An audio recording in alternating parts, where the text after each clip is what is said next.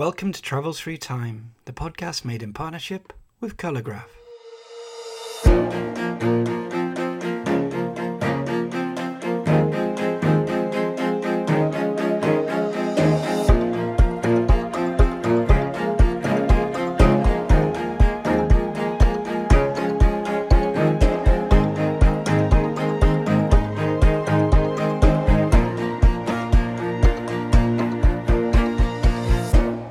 Hello, I'm Peter Moore. Today is the anniversary of one of the most dramatic days in political history.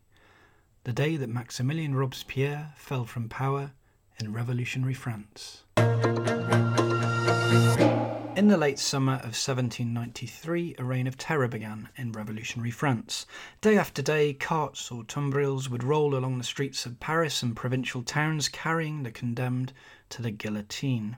The idea was to violently purge the badness from French society, and the figure who drove so much of it was the 35-year-old bachelor lawyer from Arras, Maximilien Robespierre. Robespierre was one of the revolution's most charismatic and outstanding politicians. He was unstinting in his pursuit of his utopian ideals. As today's guest, Professor Colin Jones, explains, when Robespierre's fall came, it was swift and complete. In his inventive new narrative, The Fall of Robespierre, Jones walks us through 24 hours in revolutionary Paris, searching for the shifts in mood and allegiance that brought the man they called incorruptible to his end. Colin Jones is Professor of History at Queen Mary, University of London. The events he describes in this episode happened 227 years ago to the day. I will start off by saying, Colin Jones, a very warm welcome to Travels Through Time. I'm really pleased you've agreed to come on the podcast because you've got a tremendous story, a fascinating take on history for us today. Welcome to the podcast. Thank you very much, Peter. I'm delighted to be here. So, where to start? Well, you've written the book, The Fall of Robespierre, and it's an interesting book on many different levels. It's a really creative book, and it's a beautiful work of historical detection as well. I thought, though, before we get into any of that, can we just start with the character who's at the centre of the book, Robespierre himself? You call him one of the revolution's most charismatic and outstanding politicians. When did you first come across him, and how long has he played away in your imagination? That's a very interesting question. I think for most people, and I think for most English people who think about the French Revolution from an early age, they probably think of it through the Terror, through A Tale of Two Cities, through the Scarlet Pimpernel, etc., etc. And when looking at the period of the Terror, 1792 to 1794, this man, Robespierre, does come forward. He is the most as I say, he's charismatic in his way, although he resisted the idea of charisma very much. But he is an outstanding speaker, an inspiring speaker, who justifies the radical policies of this period, but also the violence associated with it, the terror, the guillotine, the shootings of enemies of the people, etc., etc. So for many people in England, especially, the French Revolution is, as George Orwell once said, a pyramid of heads, which actually picks up on some of the cartoons at that period. But Robespierre seems to be very important in that. What I think is one of those things which, gets you attracted to him is that he is a person of very great complexity and nuance, and that when you sort of dig at the surface, below the surface, you find things which you don't expect to find. The thought that, as many people have argued, that he's a early run, a trial run in some ways for the totalitarian dictators of the 20th, 21st centuries, looks very different when you look at what he says and how he says it, particularly in the early period of the revolution. He's the most one of the most radical speakers in the First National Assembly from 1789. And he sticks up for the people. He sticks up. He's a whistleblower, if you like, against corruption and inequality in the elite. But he sticks up for the idea of popular sovereignty. He's for votes for all men, that is, but, you can't expect everything of people in the 1790s. And he has a social program favoring good welfare schemes. He is in favor, actually, of the abolition of the death penalty. He consistently argues for the sort of thing I often say to when I'm speaking on this to students. I say he's like a Guardian reader in the early part of the revolution. All the sort of social causes which one accepts as almost par for the course, if you like, the rights of man, social welfare, greater equality, etc., voting patterns, democracy. These are things that he sticks up for.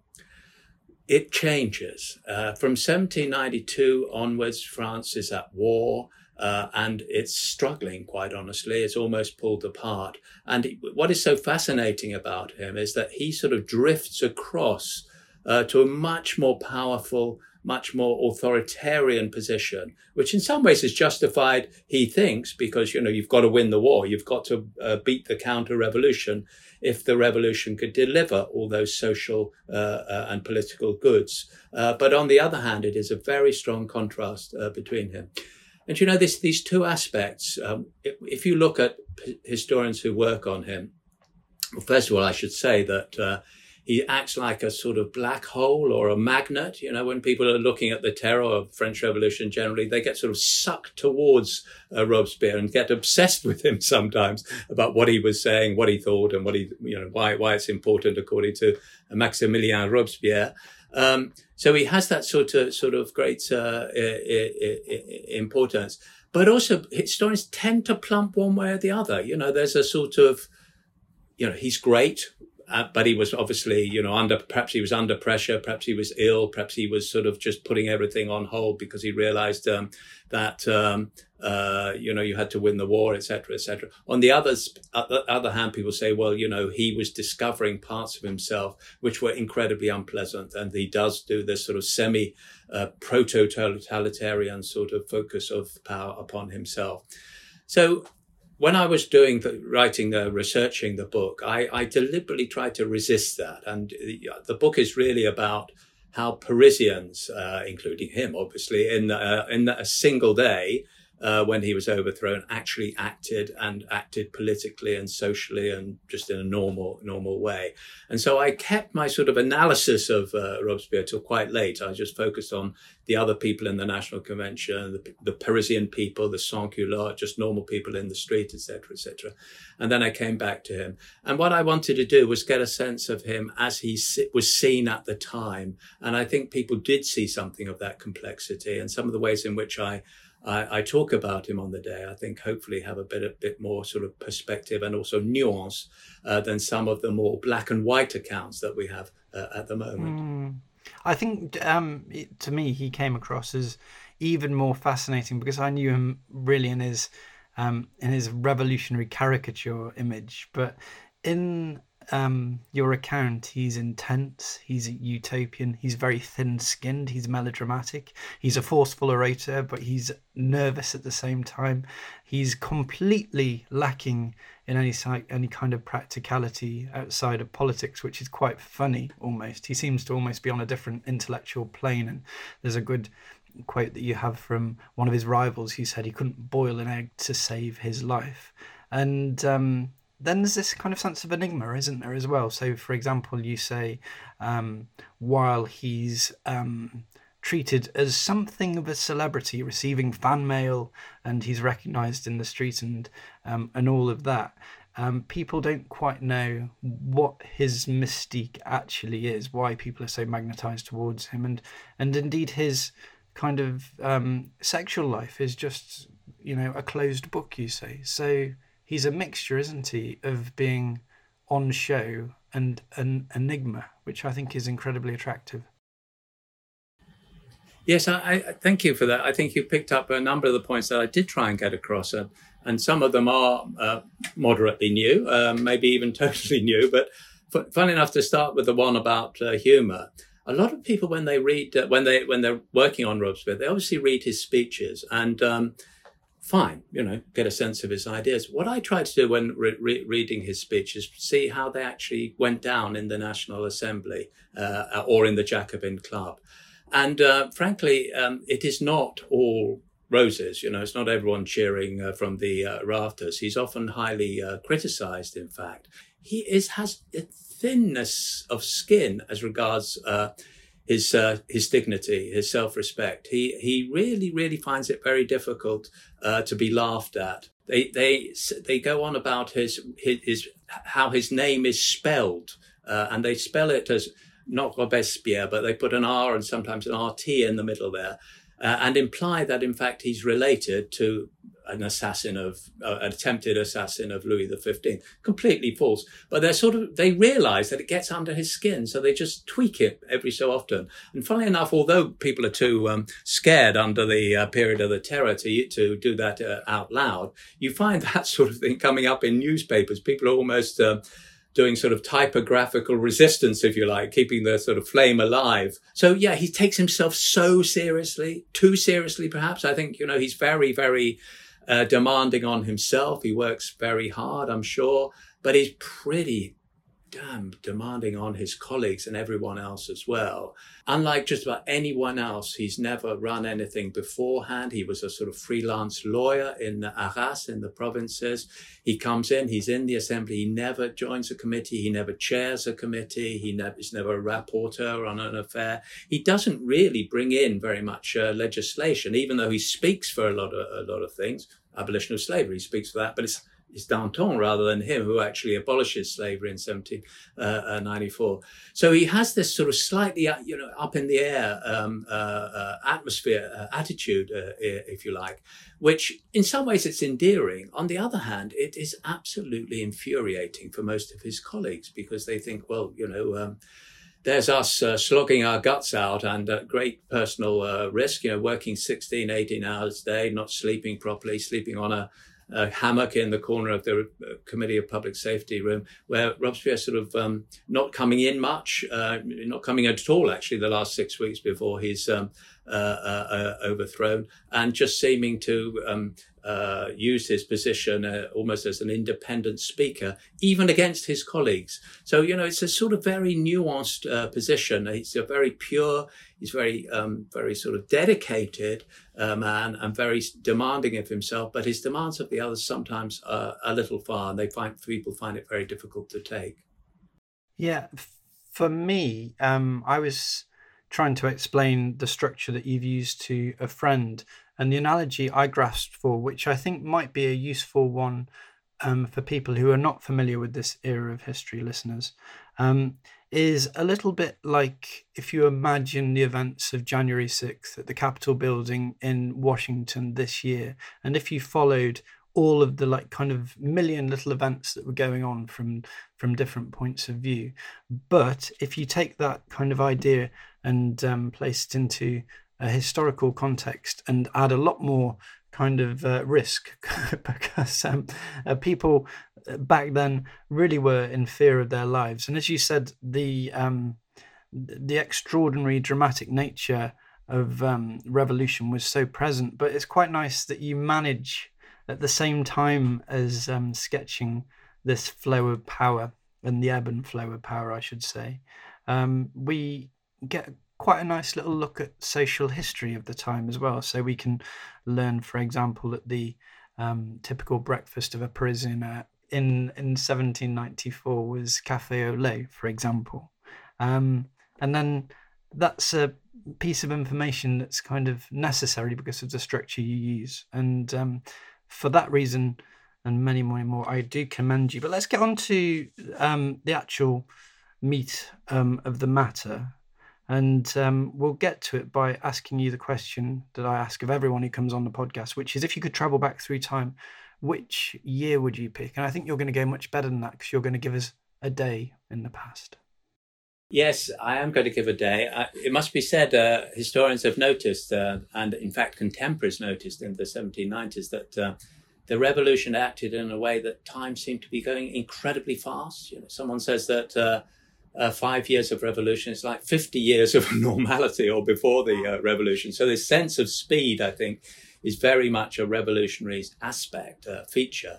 But as I say, I think this particular day, a pivotal day in the French Revolution's narrative, is absolutely vital. So I thought I would go in and pick three moments from this day. The day is in the revolutionary calendar. It's the 9th of Thermidor, year two of the Republic. That is the way which historians often refer to it. But the date that we would recognize, which is still sometimes used at the time, in fact, is the 27th of July, 1794. Can I just do a bit of contextualizing as well, which might be useful for readers, because it will put this date into the broader sweep of the revolutionary story. So if we think of the storming of the Bastille, which is often seen as a kind of catalytic moment at the beginning, that was the 14th of July 1789. Then you have the Declaration of the Rights of Man and of the Citizens, which comes later in that year in the August. You have the nationalisation of the church in 1790, that horrifying moment for the British particularly, or the Tories we could say, when the King Louis XVI is executed during a kind of worries about his well, I suppose he's just become a person who's inconvenient. That's in January 1793. And then you get the opening of this period, which we now remember as the Terror, which is September 1793 to the day we get to now. And this is a time when maybe do you want to just, actually, it'd be much better if you do this rather than me, just quickly characterize what the Terror was and how we should think about it. Yes, I mean, in the middle of 1793, the more radical section within the National Assembly combines with the popular movement within Paris, the so-called sans-culotte movement. One of the first things they do is to institute a new constitution in which, for the first time in human history, actually, universal male suffrage is introduced. But they soon realized, because of the crisis of the war, which is civil war actually, as well as foreign war in the autumn of 1794, that has to be put on hold. And France needs an emergency government. And this is usually referred to as the revolutionary government, with a sense of revolutionary being an emergency government. So all the rights of man, which were put down, as you say, in 1789, are temporarily suspended so that the state and society can win the battle against foreign enemies, but also internal enemies as well. So we get, for example, the focus of authority, although the National Assembly is still there, but the focus of power really is on the Committee of Public Safety, 12 deputies chosen, Robespierre is one of them, who really act as a war cabinet and also as a sort of ideas bank and an executive for ensuring that the policies of revolutionary government are followed. It introduces radical social policies, welfare policies, a maximum of prices, which will mean urban consumers can afford to live, but also is aware that the violence and the threat of violence, terror, is vital to success as well. So within Paris, obviously, famously, the guillotine is set up, which is used against animus of the people. But then also within the provinces of France, within the departments, civil war outbreaks in the west, but also in the south, are crushed very, very brutally indeed. So it's a sort of real sort of power coercion that's going on as well. So yes, I want to start on 27th of July at midnight, really, on the midnight of the 26th, 27th, that is, in the bedroom of Maximilien Robespierre. The day previously was the first time he had been back to the National Assembly for about 6 weeks, and he makes a very powerful speech attacking the government. And there's some opposition to this. It actually frightens people that he seems to be ready to have a sort of coup d'etat against the government. We know that evening he goes to the Jacobin Club, where he's very much a celebrity, repeats the speech, and people go wild in enthusiasm and all the rest of it. But what I found very interesting was that he goes back home, and after the Jacobin Club, he gets there about midnight, and he tells his landlord, who's a fellow Jacobin, he said, "Don't worry, I know I've had some problems today, but tomorrow it's going to be okay because the National Assembly will support me." Now, some historians have argued that he knew what was coming, that even some of his speech was a deliberate provocation towards his overthrow, or that it was almost a suicidal speech that he was making because he knew no one would take it seriously. My feeling was that he basically knew what was going on. He did think he could salvage the day. He'd had his back against the wall many times in the past before, and he thought this was not business as usual, but a crisis that he could deal with. And it's very interesting that, while all his the people in the National Assembly and particularly in the Committee of Public Safety who realize what's going on are very, very fearful for their lives the next day, then they start planning and plotting against him. But as far as we know, and we know pretty well, and I think it's certain that this is what happens, Robespierre goes to bed and he goes to sleep. And there is no planning, there is no plotting. The people who you would expect to be in his any conspiracy or organization of a coup d'etat the next day, which one would expect him to be involved in, they are completely uninvolved as well. So you go into the day with Robespierre thinking that he can pull things through. And he's really trying to change horses in some ways in mid-revolution. He's come to power with lots of support from the popular movement and with lots of backing from more radical left-wing deputies in the National Assembly. But by 9th of Thermidor, he's thinking the problem the revolution is facing is that these radicals are going too far. They're putting off the people. They're sort of deterring the people and making them making it easy for them to become counter-revolutionary. So really what the government needs is these people to be stopped in some ways, and basically a new alliance in which Robespierre thinks he can broker with the more moderate members of the National Assembly, who will realize, he thinks, or he hopes, and I think it is a bit hopeful, that what he's planning is, very much in the sort of project of the French Revolution and the way in which it was at that moment. And he's sort of trying to balance these things and to work out a way in which the next day it will work out in a way that he has, I say, jumped from one horsing way to another, secured a different type of majority, and ensured that the way forward for not just himself but the revolution. Yeah, there's an important point here I wanted to ask you about. He seems to, as I mentioned before, he's got this melodramatic streak in his character, and he will often advertise the fact that he's going to die tomorrow, that his enemies are after him, that his life is short, and he's given all to the Republic.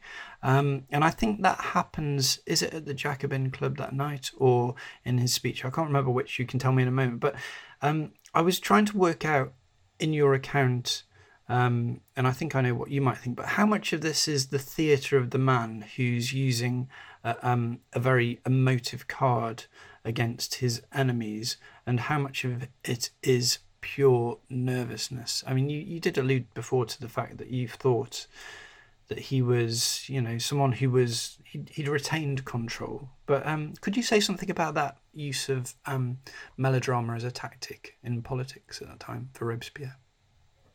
Yes, certainly. I think that type of very emotional commitment to the revolutionary cause is not just Robespierre. It is a generational thing, almost a whole sort of Jacobin thing as well. You only have to look at something like David's tennis court oath to see all those sort of clenched fists and stiff upper lips and, muscles bulging with determination. But Robespierre is a past master of this. Certain historians have looked at that speech which he made the previous night, which he gave first in the National Assembly, then he repeated it with knobs on, in fact, in some ways in the Jacobin Club in the evening.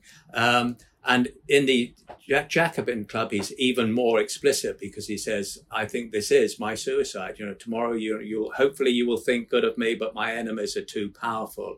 And in fact, it's David, the painter who is in the Jacobin Club and is a great fan of Robespierre, rushes forward and says, if you will drink hemlock, I will drink it with you tomorrow. And so the tendency is to take that absolutely at face value and think, well, this guy is obviously putting himself into a sort of semi-suicidal mode here. But in fact, when you look at Robespierre's speeches way back into the revolution, even actually before the revolution as well, you see that type of appeal to his own death in some ways is almost a signature gesture. It's not that others don't use it, but he uses it probably more than others. And I do wonder whether the people who hear that in the National Assembly on that day, or even in the Jacobin Club, some of them are thinking, well, this is him crying wolf again. We've heard this story before. Yes, here he is. He's going to die the next day, and then, in fact, miraculously doesn't die, and he goes on and becomes more powerful. So I think that, I don't think he is very self-aware enough to really realize the extent to which he's performing these emotions in a way which some people might think is actually rather actorly. I mean, and the Jacobins generally make a tremendous thing about moral and political transparency. But you look at the way in which they talk, it's very, very performative as well, very emotional, very sort of stirring way in which they speak. So I think Robespierre is very tied up in this. But on the other hand, there is a part of his mind, I think, which is aware that, he's not giving in to suicide. He's a fighter. He's been through these crises before and pulled through, and he expects to pull through the next day. Okay. One question, because we're in his lodgings at the moment, let's just take a quick look around. You say that the furnishings are pretty sparse in his small rented upstairs room in the home of his Jacobin friend Maurice Duplay. And it's quite an austere place. There's a table, there's a few chairs, there's a few books, there's lots of papers scattered around. This is, of course, all recreated in the microhistory that you document. Was he living this life of, I suppose, almost secular piety that he is proclaiming? And I suppose this is the other part of this. The reason why people are worried about him is that he's becoming a tyrant. And I think this is the charge that's put to him very soon. How much of him at this point do you think remains, as he is known, incorruptible? Yes, that's it. You're putting your finger on one of the great difficult questions about Robespierre that we have to understand, which is, first of all, he does want more power. I don't think there's any doubt about that.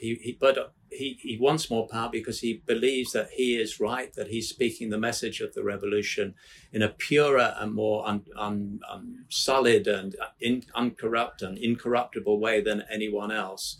So he will be the guardian, if you like, of the popular cause, which will mean that obviously he has greater power within the National Assembly.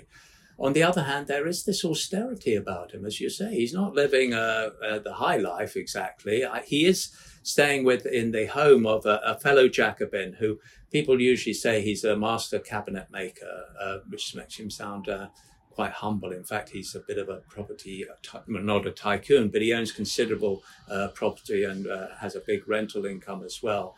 And he lives quite comfortably, a very, bourgeois life, we would say. He's a sans-culotte, if you like, but this is a pretty bourgeois life. And the women folk, one of whom to which it's alleged that Robespierre may have been engaged, look after him. They coddle him, if you like. They see him as this chap who can hardly, can't look after himself. He needs to be cared for. And they act as almost a protective guard, cocooning him from the outside world.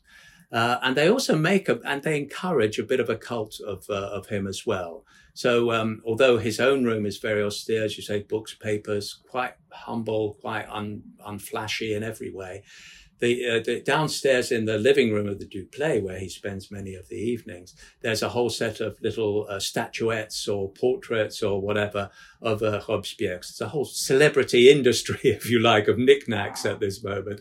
And so they play up to that. And he, I think, receives some of that. He is a celebrity, even though he's not a celebrity who, he's a bit of a Greta Garbo of celebrity for the 1790s. Greta Garbo always saying, leave me alone. But he's actually walking around with his own spotlight on himself as well. So it's a very complex situation.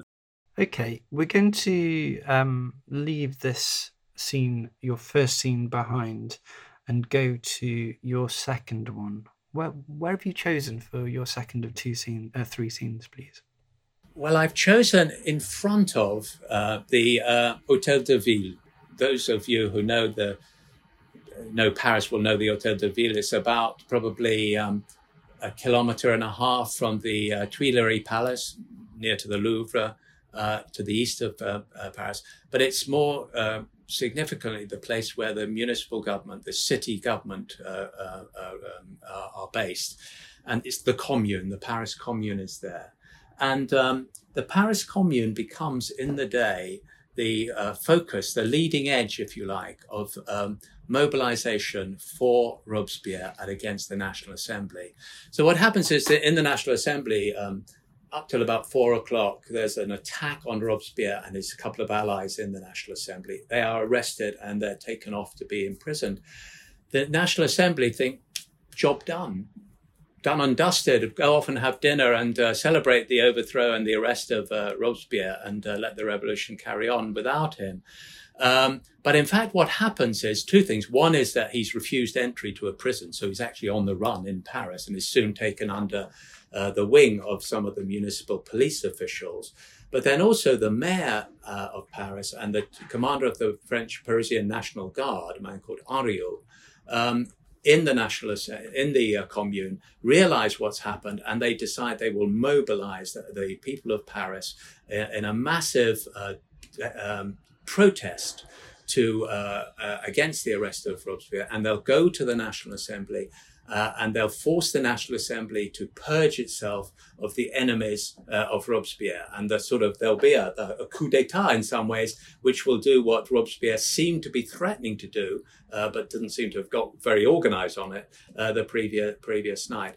So what I think is so fascinating that afternoon is that you get the Commune trying to mobilize Paris, sending out orders to the local authorities within the 48 sections of Paris, and also to the commander of the battalion, the National Guard battalion in each of the sections, to bring a massive force together. And they start gathering from middle of the afternoon on the day outside the Hôtel de Ville, and bring a lot of cannon. It's a very, very big force. Probably 3,500 people plus cannon are there in the early part of the evening.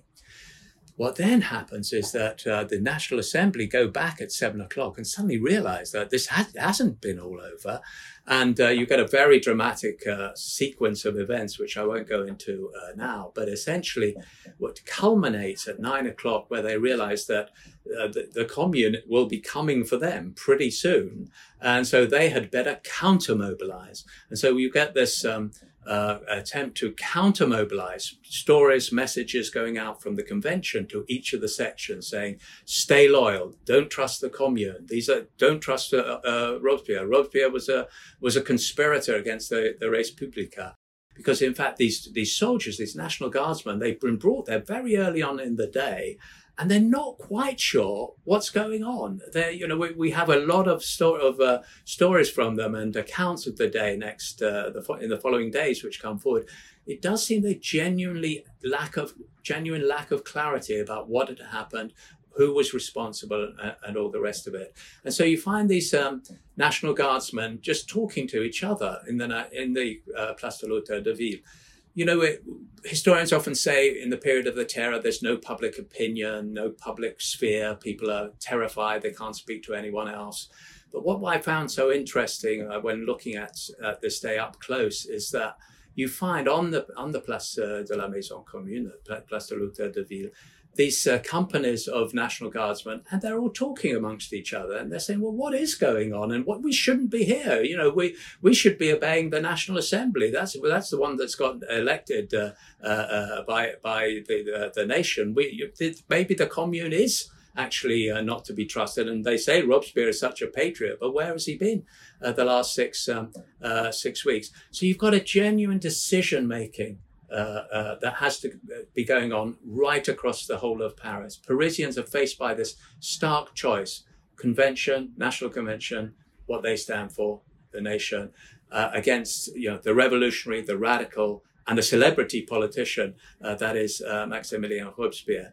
And what you find, and it's very fascinating to see the way in which this happens, and the piecemeal way, but you see a wave generally happening by midnight of people essentially leaving the Maison Commune and not going home, as some historians have argued, and pulling the sheets over their head and pretending nothing's going on, but they actually join the other side. They actually go over to the side of the convention, and the convention by after midnight knows that they've got a big force around them defending themselves if the commune started bringing their own troops their way. But then they realize they've got to go looking for the commune. They've got, in other words, to get out there and defeat the commune and occupy the Maison Commune, occupy the Hôtel de Ville, and capture Robespierre before he can do them harm and mobilize the people against them. And that's what happens essentially for the rest of the day. But what I like about why I've chosen this particular moment, because it's just a moment in which Parisians have to make a choice, and it's a really important choice. Whether they support national politics, the National Assembly, or whether they go with a more radical deputy, but also the sort of air of mystery about where Robespierre would actually lead them. So there's a sort of risk-averse element in there in some ways, which leads them to support the National Convention.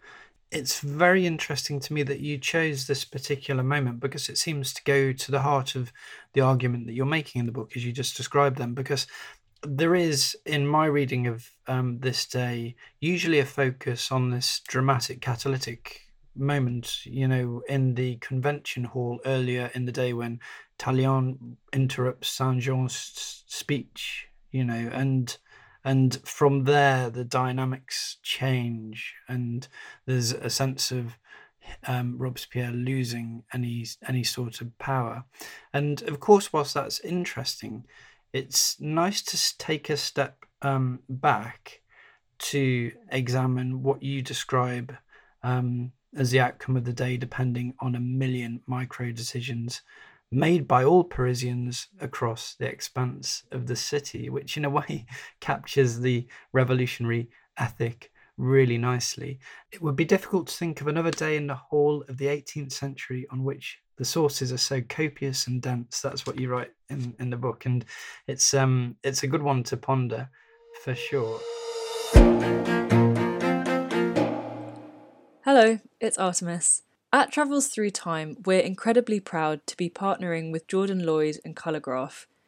Jordan is one of the world's leading visual historians. Through his excellent craftsmanship, he brings black and white photographs of the past to life in startling colour and clarity. Jordan's extraordinary work, as well as that of his contemporaries, can be found on the website colourgraph.co. At colourgraph.co, you'll be able to explore the process and history behind the colorization work, but most excitingly of all, you can also buy some of these beautiful photographs as museum-grade fine art prints. They make an unusual and striking present for that friend or family member of yours who loves the past, and they're an excellent addition to any room. Whether it's a colorized photograph of the US Capitol building from 1846, or a candid shot of the Beatles from 1964, you're pretty sure to find something that enchants you.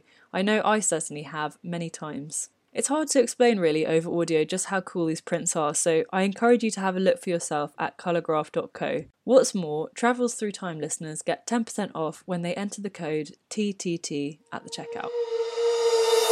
Okay, well, if that here in your second scene is the moment of decision, let's go to your third scene and see the story towards its climax. Where would you like to go next, please? I think, again, I will go to midnight, but I'll go to midnight at the end of the day, and I'll focus on this time it's not Maximilien Robespierre's bedroom, but it is a room, a committee room in the Hôtel de Ville. There's still a big assembly in the commune there of people all supporting the cause, but the leaders of the day have gone into a separate committee room. Robespierre was, as I mentioned before, freed from prison. He didn't actually go into prison. He's picked up by the police administration, which take him to the police offices on the Ile de la Cité. And then the commune calls him and says, come to the commune and basically lead the lead the movement. It's very interesting, and it speaks to a bit to what we were talking about earlier, is that it looks like Robespierre is very reluctant to do that. It's really only on the third appeal from the Commune that he goes, and actually it's his brother who actually makes the appeal at that moment, so it's perhaps fraternal influence there as well. Because I think he realizes that if he puts himself at the head of an armed group attacking the convention, he will be seen as a, political leader, as a sort of, we would say in the 19th century, we would say as a Bonapartist figure. So he's actually rather reluctant to do that, I think, even though he's sort of accepting, I think, that obviously the Commune will need to purge the assembly, but he wants to be a bit out of it, advising them, pointing them in the direction, if you like, of the assembly, but not actually leading them. And we know that when he goes into the Commune hall initially, he actually doesn't make a big speech. In fact, people are uncertain whether he says anything much at all, and no one really has although there's quite a lot of accounts of what happened in that meeting, very few seem to know what he actually said, if anything. And he goes into this other room, and we don't know much of what's going on there, but we do know that he must be thinking, what the heck is going on? Because I think when he comes to when he's brought to the Maison Commune, which is about sort of 10:30 at night, he's been told that people are massing, they're mobilizing, they're full on the square, the sections are all behind you, the National Guard is behind you, we can do this. So it's a very sort of hopeful, can-do type of attitude that he's going into.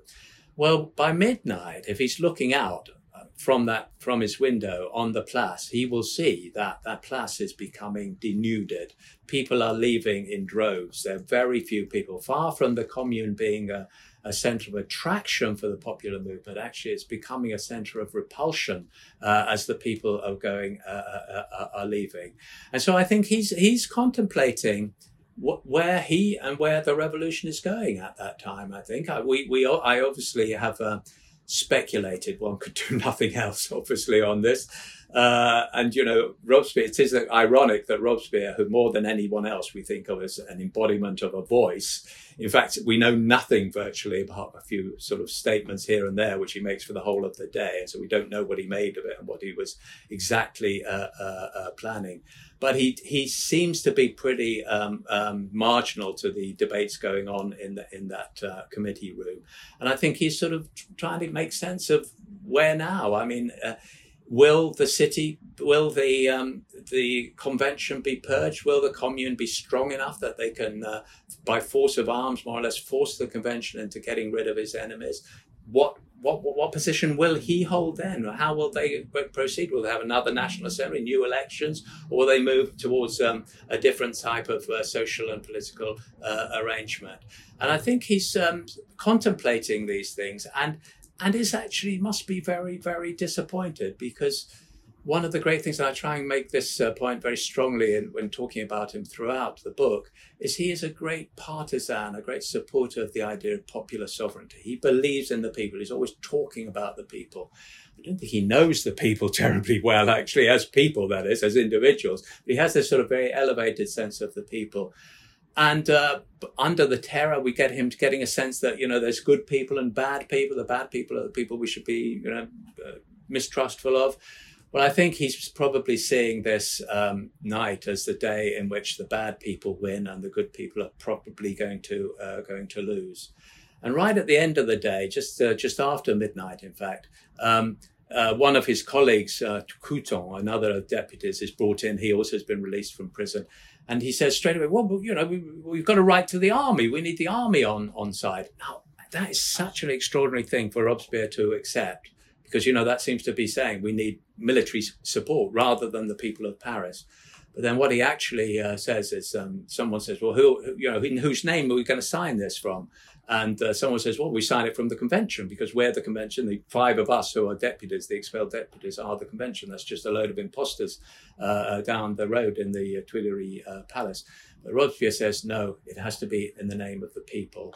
And I think there's something rather wistful, maybe you could say a bit self-deluding about it, that, this is a man who's lived with this idea of the good people, the people that are going to make a new historic intervention in world history. Suddenly, they can't be trusted, and they are rising, but they're not rising for Robespierre. They're rising to defeat Robespierre, to defeat and to overthrow Robespierre. And I think he is facing up to the idea at midnight that his life will end. Did he try and commit suicide, as many say? Was he shot in a struggle? It's very, very unclear. What is certain is that when the people, the leaders of the convention's forces, National Guardsmen, arrive at the Commune, they march straight up the street, straight into the committee room. And in the fracas that's going on, a shot goes off, and Robespierre is wounded in the mouth. He actually is shot in the jaw, takes out part of his jaw. And he can't speak. He's absolutely unable to speak. They bind him, bind his head together. Essentially, he's given not even a proper trial because he's seen as an outlaw. He will be bundled together with his supporters from the Commune, and those of other deputies from the Assembly have supported him. They will be executed the next day. But I think also, he must be thinking of that moment, that similar to when David tried to embrace him the previous day, when, he says, well, I may die, but, I do have a message for posterity. And as I said at the beginning, in some ways, many elements of that message from the early Robespierre, not the Robespierre at the end maybe, but the Robespierre at the early part of the revolution, are still with us, and they still have a power to sort of inspire and to be values which we most of us can feel really strongly associated with. So it's a very, it's a story which in some ways is a tragedy, like the Greeks say the tragedy, a unity of time, space and action, 24 hours in Paris, all about the overthrow of Robespierre. But that sort of fall from grace, I think, that fall from high estate, what I try and show in the story is also a sort of rise as well, a rise of the Parisian people, a rising and an awakening of political consciousness of the importance of supporting the National Convention over the Commune. Is there at any point during this final sequence of events where he what am I trying to say? Like that he emits any sort of anger or a sense of betrayal? Because as you've described it, he puts so much of his faith in the people. He embodies the people. Everything he does is for the betterment of the people. But yet the story of the day seems to me one of which the people don't come to rescue him, and he's left alone to receive a fate which he must understand very well what's coming next. Is there any, the historical equivalent that we're all very familiar with from film, of course, is when you have this picture of the ranting Adolf Hitler and I know this is a different figure altogether, but that sense of the downfall, everything going wrong. Is there anything like that you found in the sources, or is it? Well, if you'd allowed me a fourth moment rather than just the three, I would have actually chosen this moment because I think it's really significant. It's in the afternoon or early evening, actually, when Robespierre is taken away from prison. He's taken to the police administration on the Ile de la Cité. It's quite clear he's completely discombobulated. He doesn't even know what's going on. He probably doesn't recognize the administrators all claiming to be his friends. But they know they've got to protect him. And they say, well, what we need is the battalion commander of the local section, the Cité section on the Ile de la Cité. He needs to be, personally responsible for Robespierre's safety. Now, this man is a man called Van Eck. I think he has originally a Dutch heritage. But he's a classic sans-culotte. He has been a radical on the 14th of July, on the 10th of August 1793, with the overthrow of the king. He's been, a constant, good servant of the radical cause in the revolution. So he's absolutely... sort of guy that Robespierre would normally see as absolutely the good people, if you like. Well, interestingly, what happens is the police administrators call this guy in and they say, do you recognize this? The deputy over there is Maximilien Robespierre and you're here to protect him. And this guy turns around and he says, Van Eck says to them, well, I've heard that he's arrested, but my job is to protect the institutions of the Republic rather than individuals. And this man has got to be, obviously, he's been arrested. And if he's free, then I'll support him. well, this is not in the script for the people of Paris, and it's certainly not in the script for Robespierre, who goes absolutely wild. He says, "Great God, who have you appointed to look after me? It's a counter-revolutionary and an aristocrat." Well, anyone less counter-revolutionary and less aristocratic, it would be Van Eyck, an absolutely pure and committed sans-culotte. But I think it's a very significant moment that shows that Robespierre is completely, he's lost track. He's adrift. He's just in a world and an element which he just cannot master or even begin to understand. And I think that's such a fantastically significant fall, if you like, as you say, the downfall of Hitler, the downfall of Robespierre, where he realizes that, it's not, the people are not quite like he was expecting. And in fact, he's surrounded by aristocrats and counter-revolutionaries. It's a fascinating moment, that, and really, really well described. It's often said by historians, I know, that this particular date, the 27th of July, 1794, or 9 Thermidor, year 2, or Mulberry Day, as you point out, is seen as a kind of like a fulcrum or a pivotal point, I suppose, where until that time, the revolutionary had been about a movement towards radicalism, and from that point onwards things changed, and it took a more conservative course. Is that correct as an interpretation in the broader sense? It's correct in the broader sense. In detail, it needs a lot of nuancing, because in fact the people who did lead the charge on the day are from the left, and they think they've won. Actually. They think, well, the terror can now proceed in a more regular way without Robespierre putting the spoke in. But in fact, what it does is unleashes tensions and pressures which have been contained, if you like, in up to the 9th of Thermidor, which then sort of burst out, explode outwards, and move in a situation where, again, everything gets very mobile and very fluid, and there's a gradual, but not actually that gradual, soon becomes rapid and accelerates movement away from the left to the right. And what I try and say in the postscript of the book, really, and I just have to sketch this out because obviously it's another story, but there is another tragedy that's down the road after the 9th of Thermidor. Because if you take it that in some ways the heroes of the 9th of Thermidor are the convention and then the people of Paris for overthrowing Robespierre, what you find thereafter is that the people of Paris are massively let down by the convention. And in fact, the convention turns on the people of Paris, removes all their sort of rights and their political clubs and associations, their rights to meet, the no mayor of Paris, etc., etc.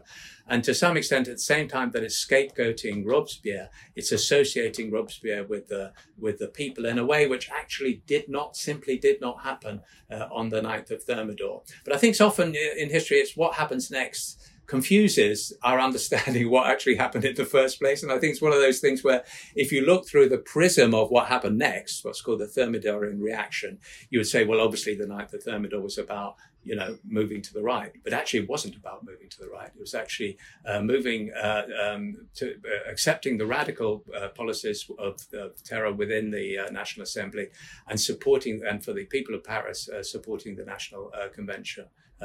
In a way which, they saw as a political alliance, if you like, which the Assembly then proceeds to renege on in the months following.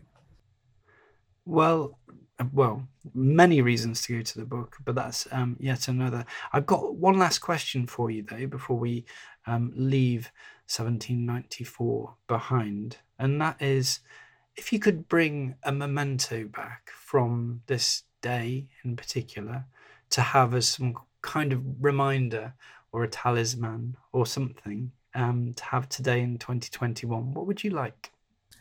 Well, I can tell you where it is, actually. It's on the wall in the Musée Carnavalet, the great museum of the history of Paris, which has just reopened in the last few months, and where I was a few weeks ago, because on the wall is a very interesting document. And basically what it is, it's an order that's written in that little committee room in the Maison Commune, probably about 2 a.m. on that today, maybe a bit before actually, on the 10th, that is, when Robespierre is there.